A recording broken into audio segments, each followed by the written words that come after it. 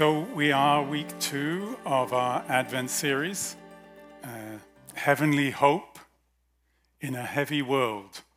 You remember Mark last week talking about that heavy world in which we live today, in which the Christmas story takes place.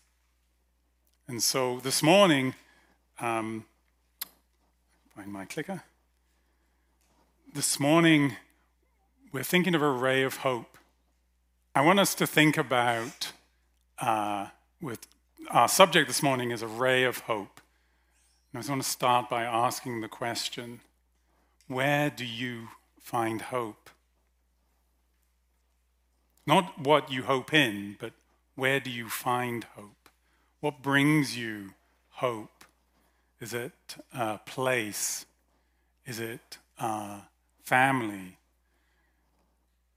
Is it, the TV, the news? Probably not, but where is it that you find hope? Mark reminded us last week that this is a dark world, and we are broken people. It can be hard sometimes for us to find hope. Move to the next slide.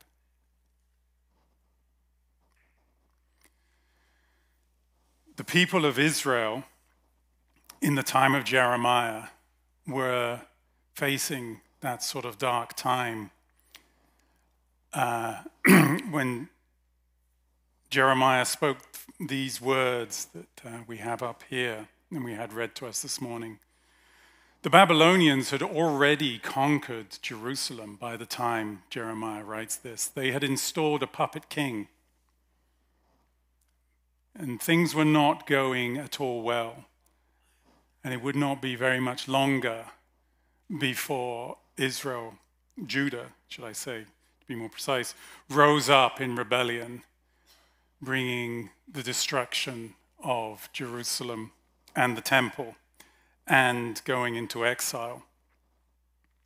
And in that darkening gloom, God brings this ray of hope through his prophet, the promise of a new start under a righteous ruler, a promise of justice and safety.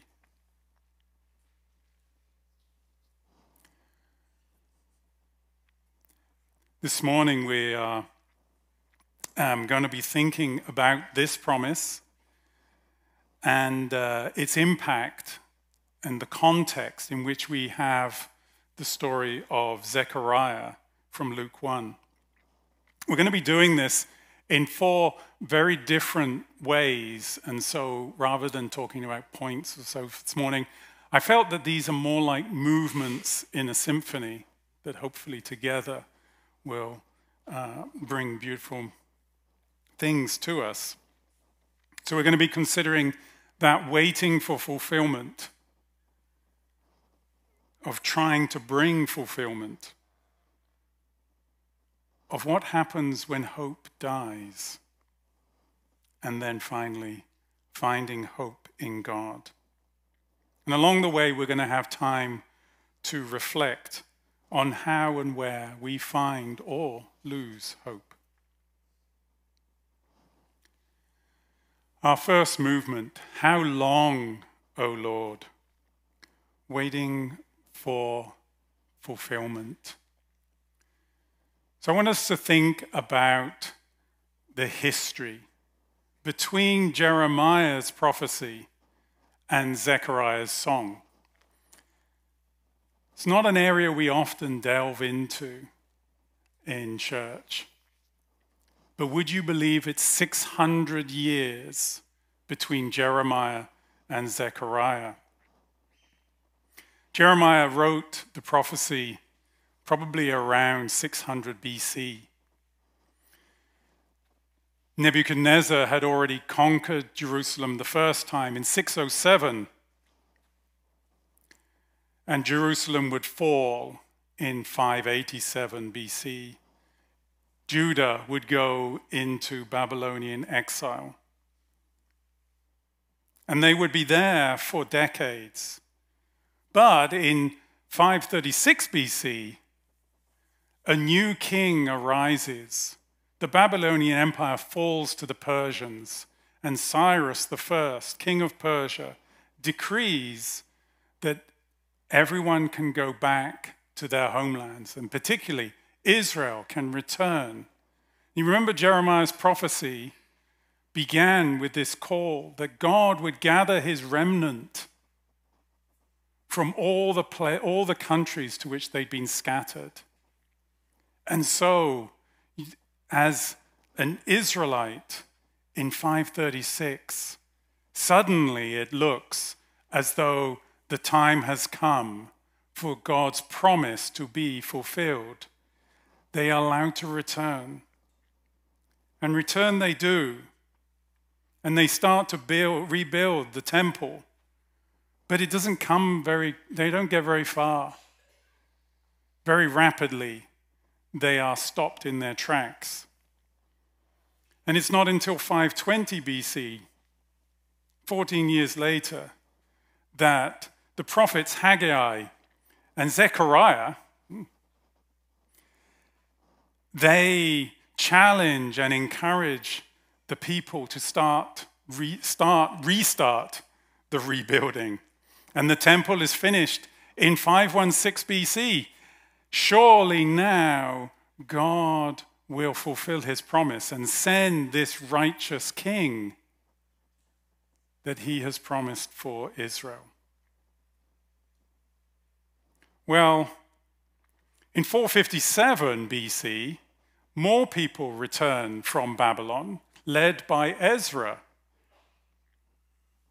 And Ezra restores obedience to the Torah. The Israelites had been, shall we say, fairly lackluster over following the law, and Ezra restores that obedience. And then 10 years later, Nehemiah comes, and he instigates the rebuilding of the walls of Jerusalem. And against all the opposition, they complete the walls. And now Jerusalem is once again a fortified city. It has a temple. And once again, Nehemiah stirs up the people to obedience to the law of God. Surely now, this must be the time when this new ruler, this descendant of David, will take the throne. But no, Persian rule continues. Malachi, the prophet, he writes in 397 BC. He once again talks of this promise of a future king. And he is the last of the prophets in the Old Testament. 397 BC. But still, Persia rules. And then there is a huge upheaval. Alexander the Great bursts out of Macedonia, rushes across all of Persian territory, conquering as he goes. He conquers Jerusalem. There is a huge sea change in the ancient world. But the kingdom of Israel is still under foreign occupation. It's just a change of oppressor. You move from the Persians to the Macedonians and then to the Ptolemies, who are the Greek rulers of Egypt. And this carries on. A lot of Greek influence comes into Israel. And at 200 BC, thereabouts, there's another change, but it's another change of empire. The Seleucids, who occupy the area of Babylon and Persia, they defeat the Egyptians, and they take over the area of Judah. And they continue to rule over Judah until around 147 BC, when finally the Maccabee brothers rise up, or encourage Israel to rise up, and they go into rebellion against this crumbling empire of the Seleucids, which finally gives way in about 140 BC. Judah is given semi-autonomy, semi-independence within the empire, and gradually, as that empire dwindles, they finally have full independence. And surely now, this is when God will send his Messiah. But instead of a king of the line of David, we have kings who were from the priestly families of Israel. And from about 140 to 37 BC, this Hasmonean kingdom of Israel is there in various levels of strength. But in 63 BC, Rome arrives and Pompey conquers Jerusalem. He allows the Hasmoneans to continue until about 37 BC, when Rome decides they've had enough and they appoint Herod, so-called Herod the Great. And Israel has a king, but Herod is from Edom, not Israel. So by the time we come to Zechariah, Israel has been waiting nearly 600 years for that promise made through Jeremiah. And so, the question I want us to reflect on just for a moment, I want you to reflect on, is how long will you wait in hope for a promise that God has made, or for a prayer that you've asked? How long will you wait for God to act? So that was our first movement. Our second movement, if we've gone through history, now let's think. We're going to be socio-political. How's that? The question, what can I do for this deferred hope? Trying to bring fulfillment. I want to consider the four main factions that are present in Israel at Zechariah's time. We won't take very long on any of them, and let's see how we go. So can we have the first slide? Thank you. So the Pharisees. This was the largest faction in Zechariah's time and in Jesus' time. The Pharisees are a very interesting group of people, somewhat maligned, if you like, within the gospel. They were very earnest in their pursuit of God. They had looked, if you like, at this delay in God's fulfillment of sending a Messiah, and they said, well, why would God delay so long? The reason they settled on was quite simple. They looked around at the people of Israel and said, we are not obeying God enough.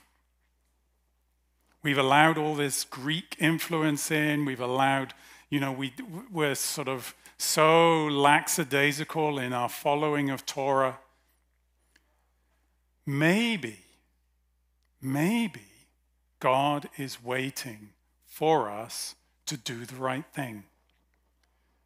Maybe if we adhere to all the law and to all the things that all the traditions that the wise of Israel have developed from the law. Maybe if we do that, then maybe Israel will be good enough for the Messiah to come.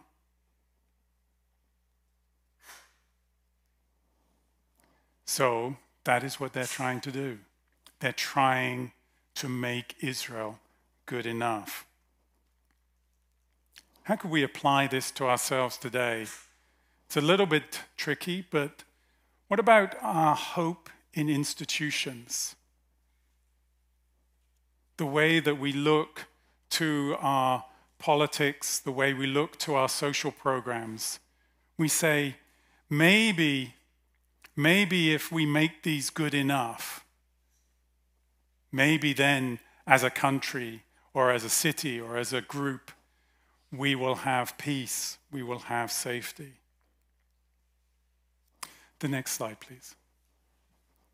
The next group, we also know from the Bible, the Sadducees. They're often lumped together in the Gospels, but the Sadducees are really a very different group of people to the Pharisees. The Sadducees are largely made up of aristocratic priestly families who did very well in the Hasmonean period and do very well under the rule of Rome. Theologically, they only hold to the first 5 books of the Bible. Now that sounds like they're even stricter in a sense than the Pharisees. They're like, we don't want to have all this other stuff that's accumulated. But in fact, it makes life a lot easier for them. They don't have to worry about a promise. They don't worry about the prophets, what God has said and done outside of the law. They can interpret it as they choose. And by and large, they have chosen to interpret it in a very secular fashion. Their hope is not in a Messiah. Their hope is in a continuation of a status quo. And how many of us today are actually quite comfortable how we are? Yes, of course, we want to see God move.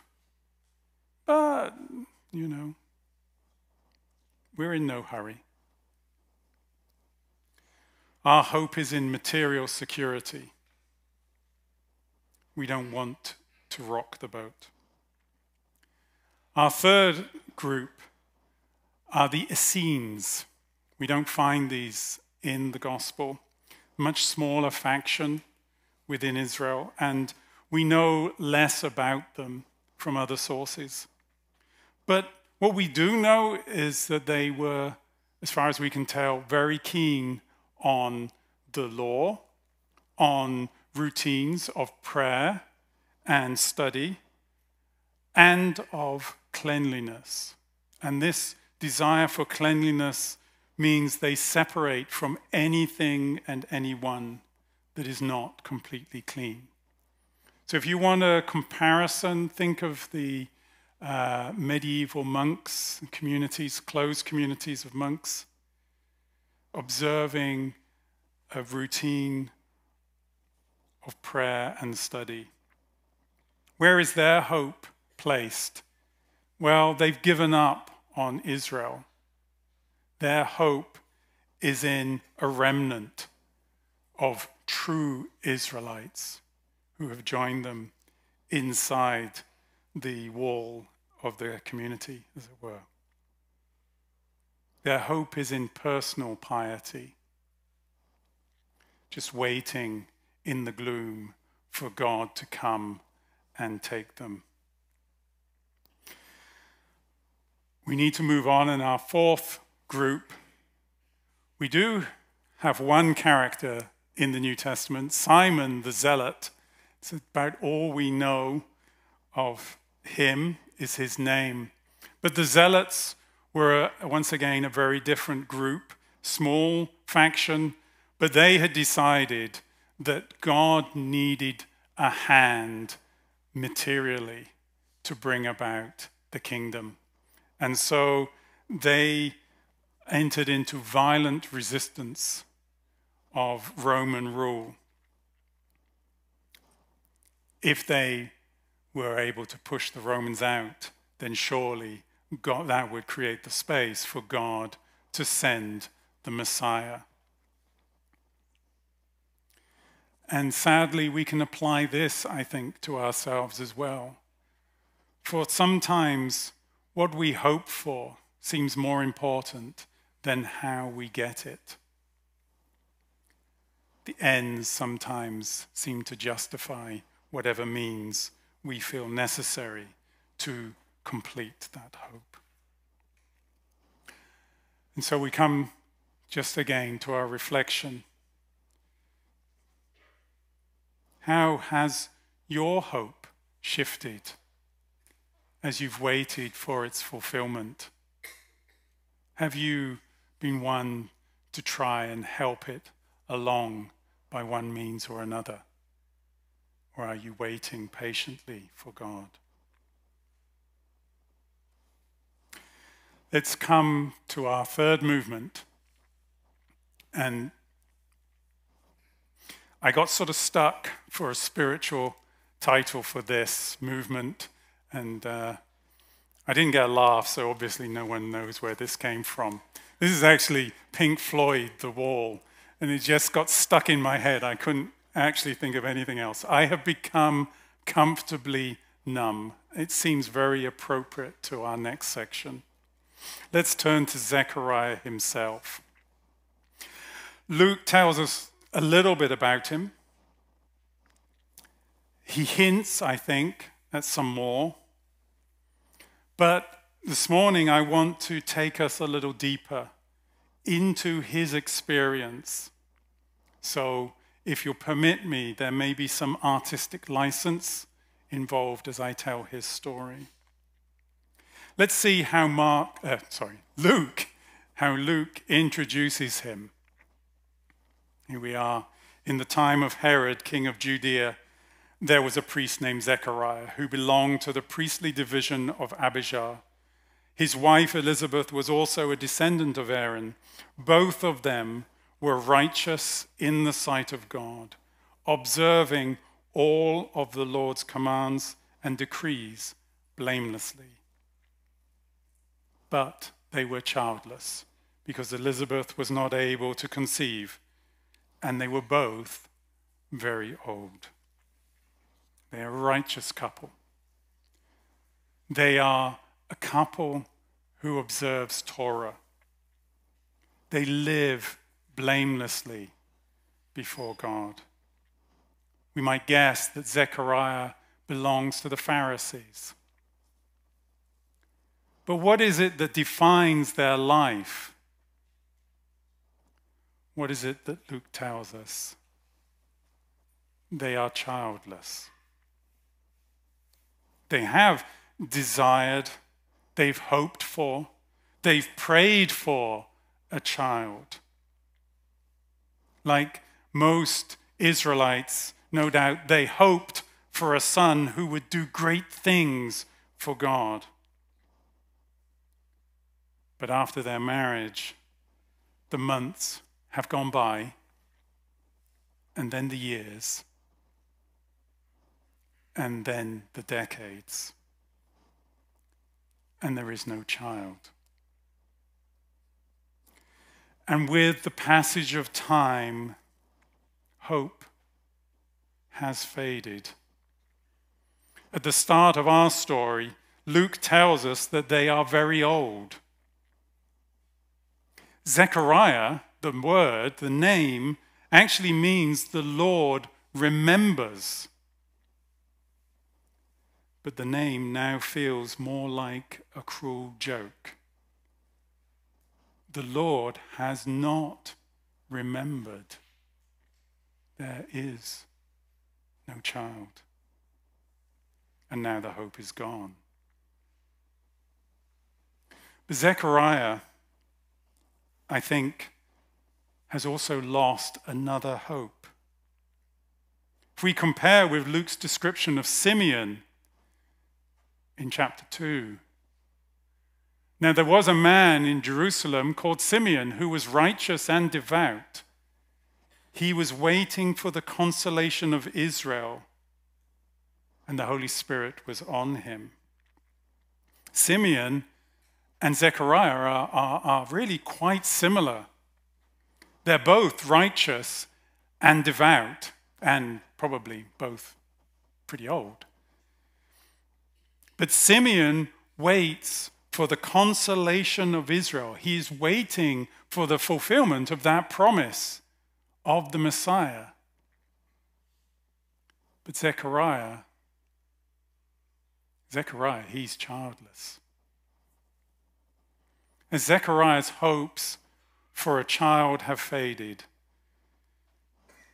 so have his hopes in God's promises also faded.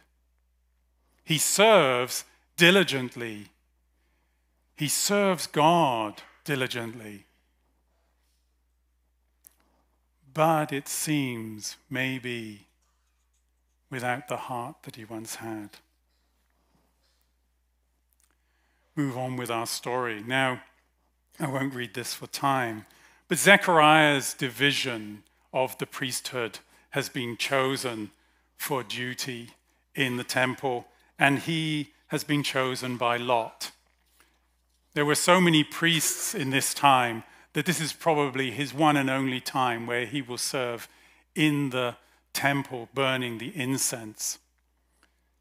There are many other tasks to be done, but this is the one time when he gets to go into the holy place to burn the incense.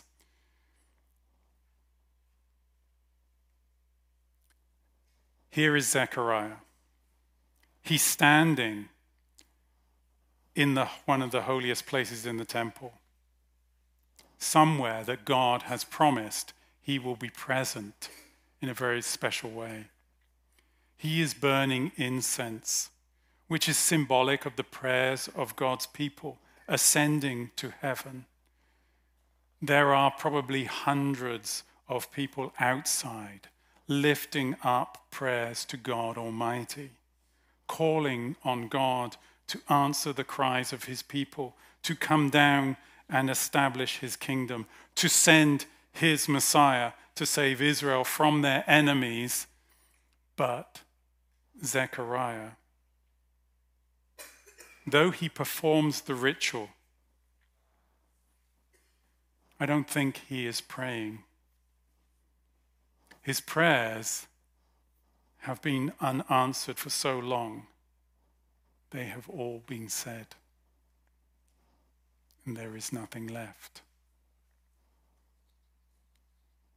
Maybe some of us are in that place today.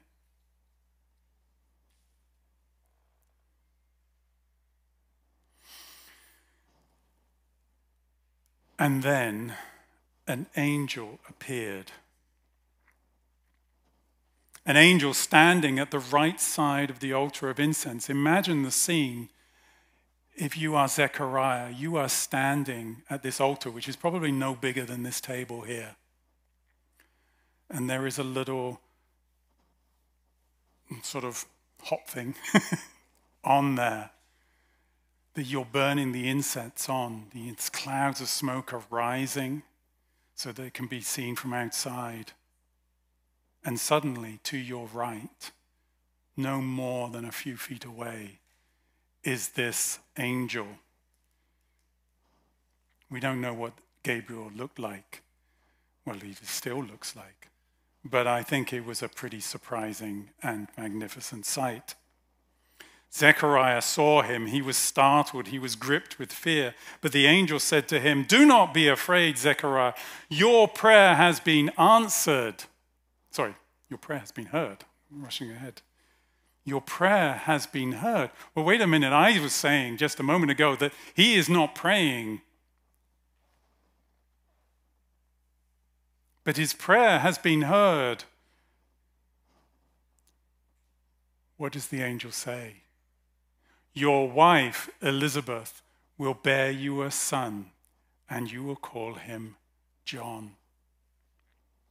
You see, it's not a prayer that he was saying as he burned the incense. It is the prayer that Zechariah and Elizabeth repeated over and over for decades. It is the prayer that he has not dared to pray for years. It's the prayer that is too painful for him to voice now in his old age.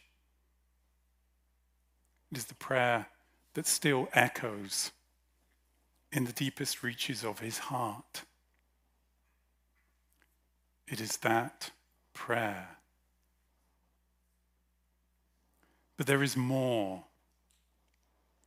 This baby, this John, this miracle child, it's not just a long-delayed offspring. This son that he will have will be oh so very special. John is to be the herald who goes before the Messiah. He is the one who prepares God's people for the coming of the Lord. Like every good Jew, Zechariah would have prayed, would have hoped that God would bless them with a son who would be used to bring about his kingdom. And it is that prayer said a lifetime ago by a young man full of hopes and dreams. It is that prayer that has been heard and is now to be answered. And Zechariah, well, he's overjoyed. At last, his prayer has been answered. All of him, all prayers. Oh, wait. No, that's the wrong story.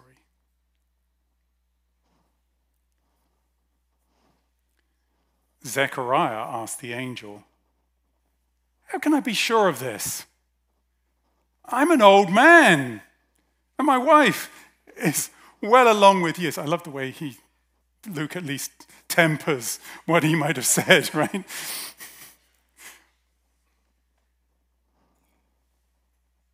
How can this be? This is not a question that Zechariah is asking of the angel. This is disdain and disbelief. Hope is not so easily rekindled after so many decades. Zechariah simply cannot accept what the angel is telling him. Maybe phrased as an innocent question, but the angel is not fooled for one moment. The angel says to him, "And now you will be silent and not able to speak until the day this happens, because you did not believe my words, which will come true at their appointed time." See, this is how we know that Zechariah had lost hope. The angel tells us so. He looks into Zechariah's heart, and he knows Zechariah does not believe, even though an angel of God who lives in the presence of the Almighty, who now stands before him in the holy place, even though the angel tells him it is so. He cannot believe it. And so now he cannot say it, quite literally. And as we pause that point, let me ask you, if you have a hope that has been long in finding fulfillment, what would you say to the angel in that moment?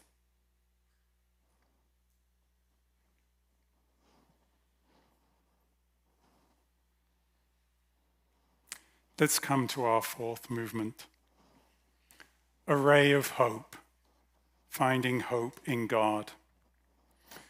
As Mark reminded us last week, Zechariah's unbelief has earned him 9 months of quiet time.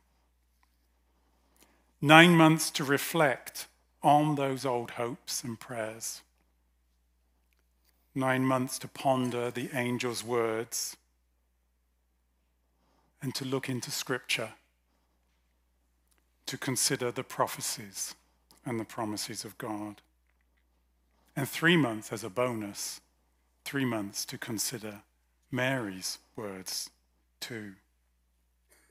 And slowly but surely, God's message and the physical swelling of Elizabeth's body, they rekindle Zechariah's hope, not just for a child, but for God's promised redemption.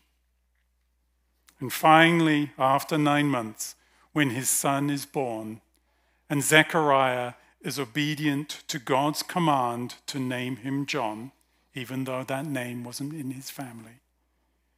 Finally, he is free and ready to speak. And his renewed hope comes tumbling out in the hymn of praise that Matt read for us earlier. Praise to the Lord, the God of Israel, because he has come to his people and redeemed them. He has raised up a horn of salvation for us in the house of his servant David, as he said through his prophets long ago.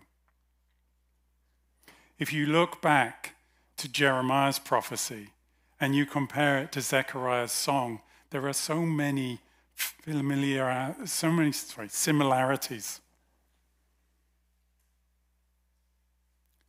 I'm sure Zechariah had been reading it beforehand. And notice that Zechariah speaks as though the prophecy is already fulfilled. He talks in the past tense. His confidence in God is now sure.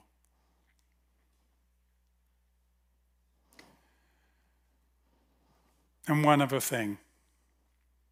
You notice that he talks about Abraham. Here is another old couple and a miracle child. How can he not but draw a parallel in his own experience? But Abraham tells us something more. For if you remember back when we were doing our series on words and we thought about covenant, Abraham's promise from God was to be a blessing to the nations. The ray of hope that has burst into Zechariah's life, the long-promised fulfillment of the Messiah to come, that ray of hope of God's salvation is not just for Israel, but it is for the nations. And as we come to the end of our time, as we think, as we approach Christmas, and we remember the incarnation, let's also remember that the time of Advent and the time of Christmas in the church calendar is not just for considering the story that happened 2,000 years ago. A key part of our time is to remember that Jeremiah's prophecy is not yet fully fulfilled, that Christ is coming again, and only then shall we see that prophecy completed in the complete fulfillment. We are still a people who are in hope of that fulfillment. And so, like Zechariah, we should place our hope not in our strength or our abilities, not in our own righteousness, not in social programs and institutions, not in all that this world has to offer. We should place our hope in God and his sure promises. And so we end as we began, to reflect, where do you find hope? Let's pray.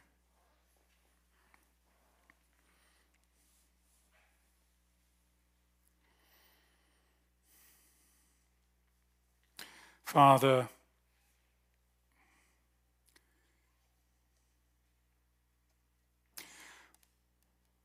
we often think of the gospel as something completed, something that has happened to us, and that we are now done in our walk with you. But Lord, we recognize this morning that we are a people who still live in hope of your second coming and the fulfillment of all the promises.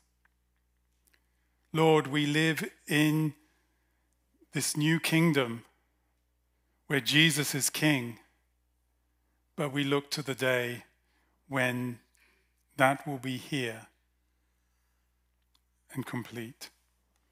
And Father, as we've thought about hope and as we've thought about waiting, Lord, we recognize that there are some of us who have been hoping for a very long time for something, who have been praying for a situation or a loved one or something, bringing it to you and yet have not seen an answer.